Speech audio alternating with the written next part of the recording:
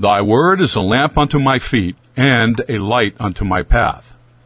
This is Gary Neron welcoming you to the Lamp and Light broadcast, coming to you from the studios of Central Baptist Church in beautiful Ocala, Florida. Lamp and Light is a ministry, taking a book of the Bible verse by verse, teaching as it is to men as they are, without compromise or apology, speaking the truth in love, and our purpose is to give the lamp and light to all. Last week, we finished our question and answer series. Let's listen today as we resume our study of Hebrews, and Dr. Bloom begins with chapter 10, verses 26 through 39. Now, here is our teacher and pastor, Dr. Andy Bloom. For the Bible stands.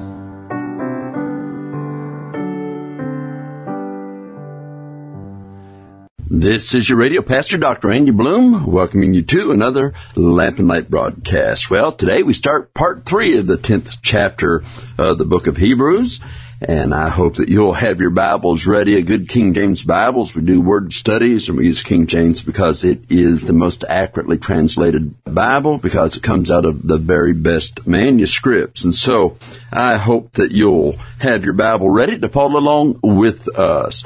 And then in addition to that, I trust that you will be telling others about the Lamp and Light broadcasts, because that's how the Lamp and Light grows. Now, we also want to soon make available for you helps from our bookstore. Now, our bookstore will have some things that I've written that you may order, and some things that some of our other people within our ministry have written, and we'll want you to have that. We'll give you more details as time goes on, but we want you to know that we're going to have some things ready for you. Right now, I'm working on a book on prophecy, actually prophetic sermons that I've preached from our pulpit here at Central Baptist Church in beautiful Ocala, Florida. And I will want you to have that, but we'll let you know more about that as the time draws near that we get all of that together. And so I'm just letting you know of some of the plans in the future.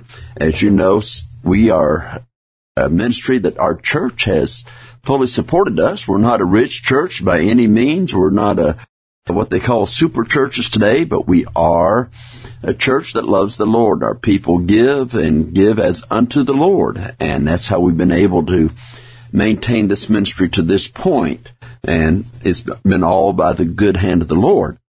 We ask that you do not send us, again I say that you do not send us your tithe. We believe your tithe belongs to your local church. However, above a tithe is 10%, and if God lays upon your heart an offering for the Lamp and Light broadcast, and it is above your church tithe, then we would accept it, knowing that anything you give would go into the ministry of the Lamp and Light radio ministry. We're not trying to expand. We will expand. If there were funds there, there's areas that we can expand. But again, we're not trying to get to a point where we get big and then all of a sudden we start compromising in order to maintain our bigness. That's not what it's about. Our goal is to preach the truth as it is to men as they are, but to speak the truth in love. And I know that you get beseeched by many who want you to send money to them, so that's not our ministry, and those that listen to this ministry know that. However, we do beseech you for your prayers. And I trust you'll pray for the Lamp and Light ministry with all of its needs, and we would appreciate that so very much. Now, if you have your Bibles, we're in Hebrews chapter 10, and today we'll begin in verse 26. Now, just kind of a review. So far, we've seen in verses 1 through 18, the true offering for sin. And then in verses 19 through 25, the true optimism in service. Now, our next passage of Scripture, verses 26 through 31, the true offense of sliding. And so we'll be following that today and on through the rest of the chapters. We go over these next couple of weeks and try to finish out the 10th chapter of the book of Hebrews. If you have a Bible question, make sure that you either email us. You can email us through our website, and our announcer will give you that at the conclusion of our broadcast, or you can write us a letter at our physical address, which also our announcer will give you at the conclusion of the broadcast. So I trust that you'll be willing to write us and let us hear from you. And we do want to hear from you, and let us know if the broadcast is a blessing to your heart. Now, as we look at the true offense of sliding, verses 26 through 31, first of all, we see in verses 26 and 27 of Hebrews 10, willful sin. Now listen as I read. For if we sin willfully, after that we have received the knowledge of the truth, there remaineth no more sacrifice for sins, but a certain fearful looking for of judgment, and fiery indignation, which shall devour the adversaries. Well, I would say that is pretty tough language. Now, what I'm about to share with you is not generally held among most of the fundamental authors which I studied on this passage. Whenever that happens, I have to go back and seek God before I trudge on, because I am not the center of all truth. The Lord and His Word is, and my misunderstanding can get off. So I always want to go back and make sure that when I have a lot of good fundamental authors that disagree, then I want to make sure I go back and restudy it and see if there's something I'm missing. And so when I do trudge on, you might say I do it with fear and trembling. However, I believe that I stay within the context of both the chapter and of this book by proceeding on with these following thoughts.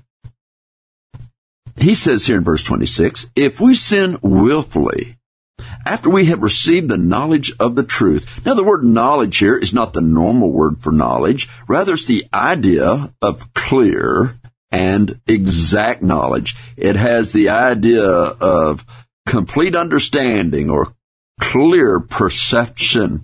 This word could be used in speaking of the marital relationships between a husband and a wife in its Greek usage of that day.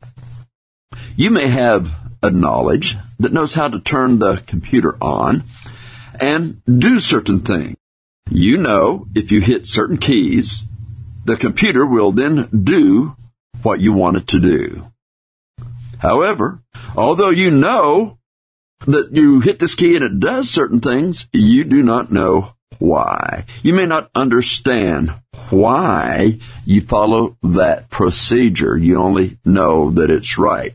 But now, a skilled person, for example, Mark Hopper. He's actually Dr. Mark Hopper, who also works on the technical aspects of our ministry here. And he has developed our website, and he was one of the men that originally helped develop the email system of the Internet. And when he hits a key, he understands why. Not only does he know what it'll do, he understands why it does that, okay? Now, I may know why hitting a certain key does something, but he knows why it does that something. And that's the difference. And that's the idea of the word here of knowledge in if we sin willfully after we've received the knowledge of the truth.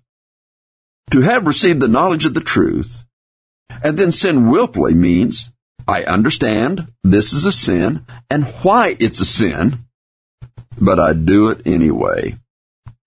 Now, some in the past have taken this to say that if the unsaved know the way of salvation, but they go on anyway knowing they should be saved but reject it, there remains no more sacrifice for sins.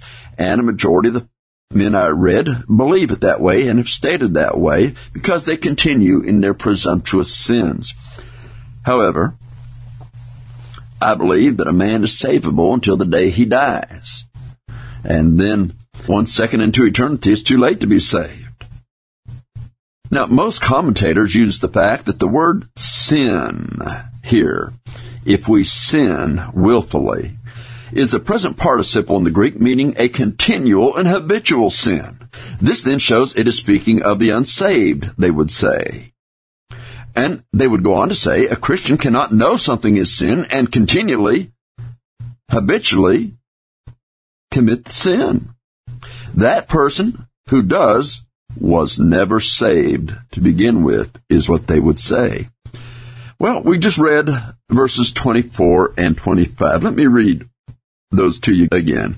And let us consider one another, and to provoke one another unto love and to good works, not forsaking the assembling of ourselves together as the matter of some is, but exhorting one another, and so much the more as you see the day approaching.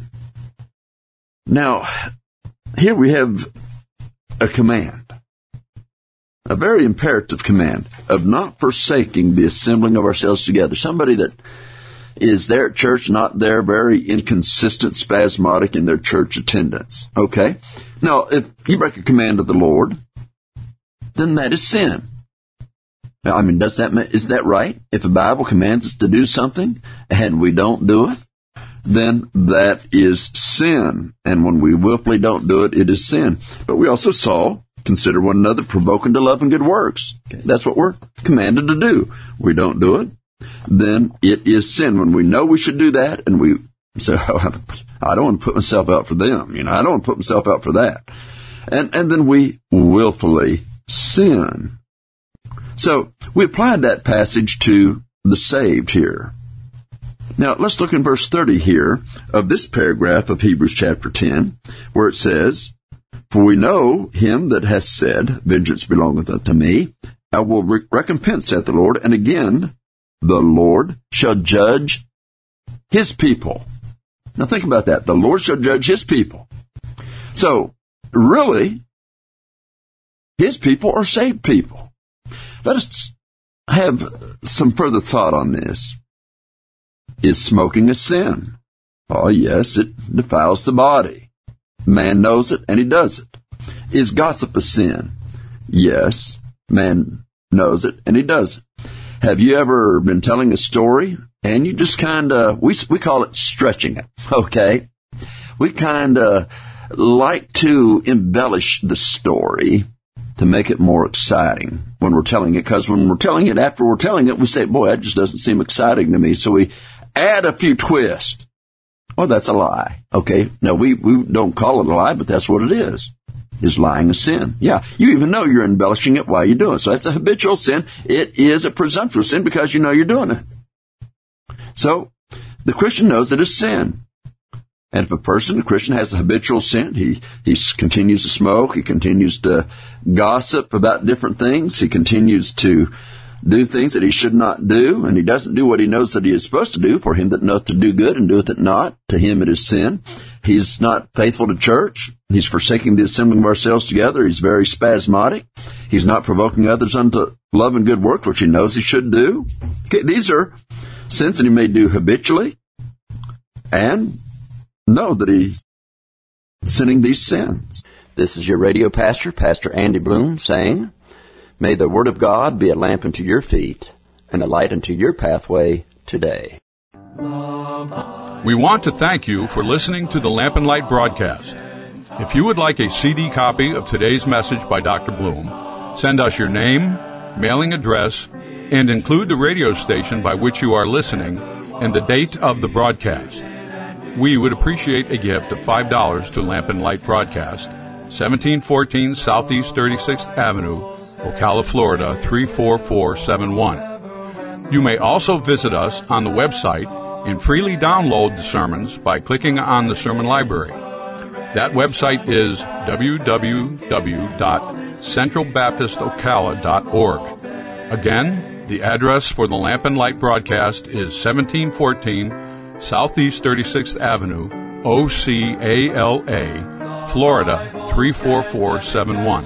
And again, our website is www.centralbaptistocala.org. This is your announcer, Gary Neron, saying, May God's peace be with all that are in Christ Jesus. Stand so the hills may tumble, it will firmly stand when the earth shall crumble.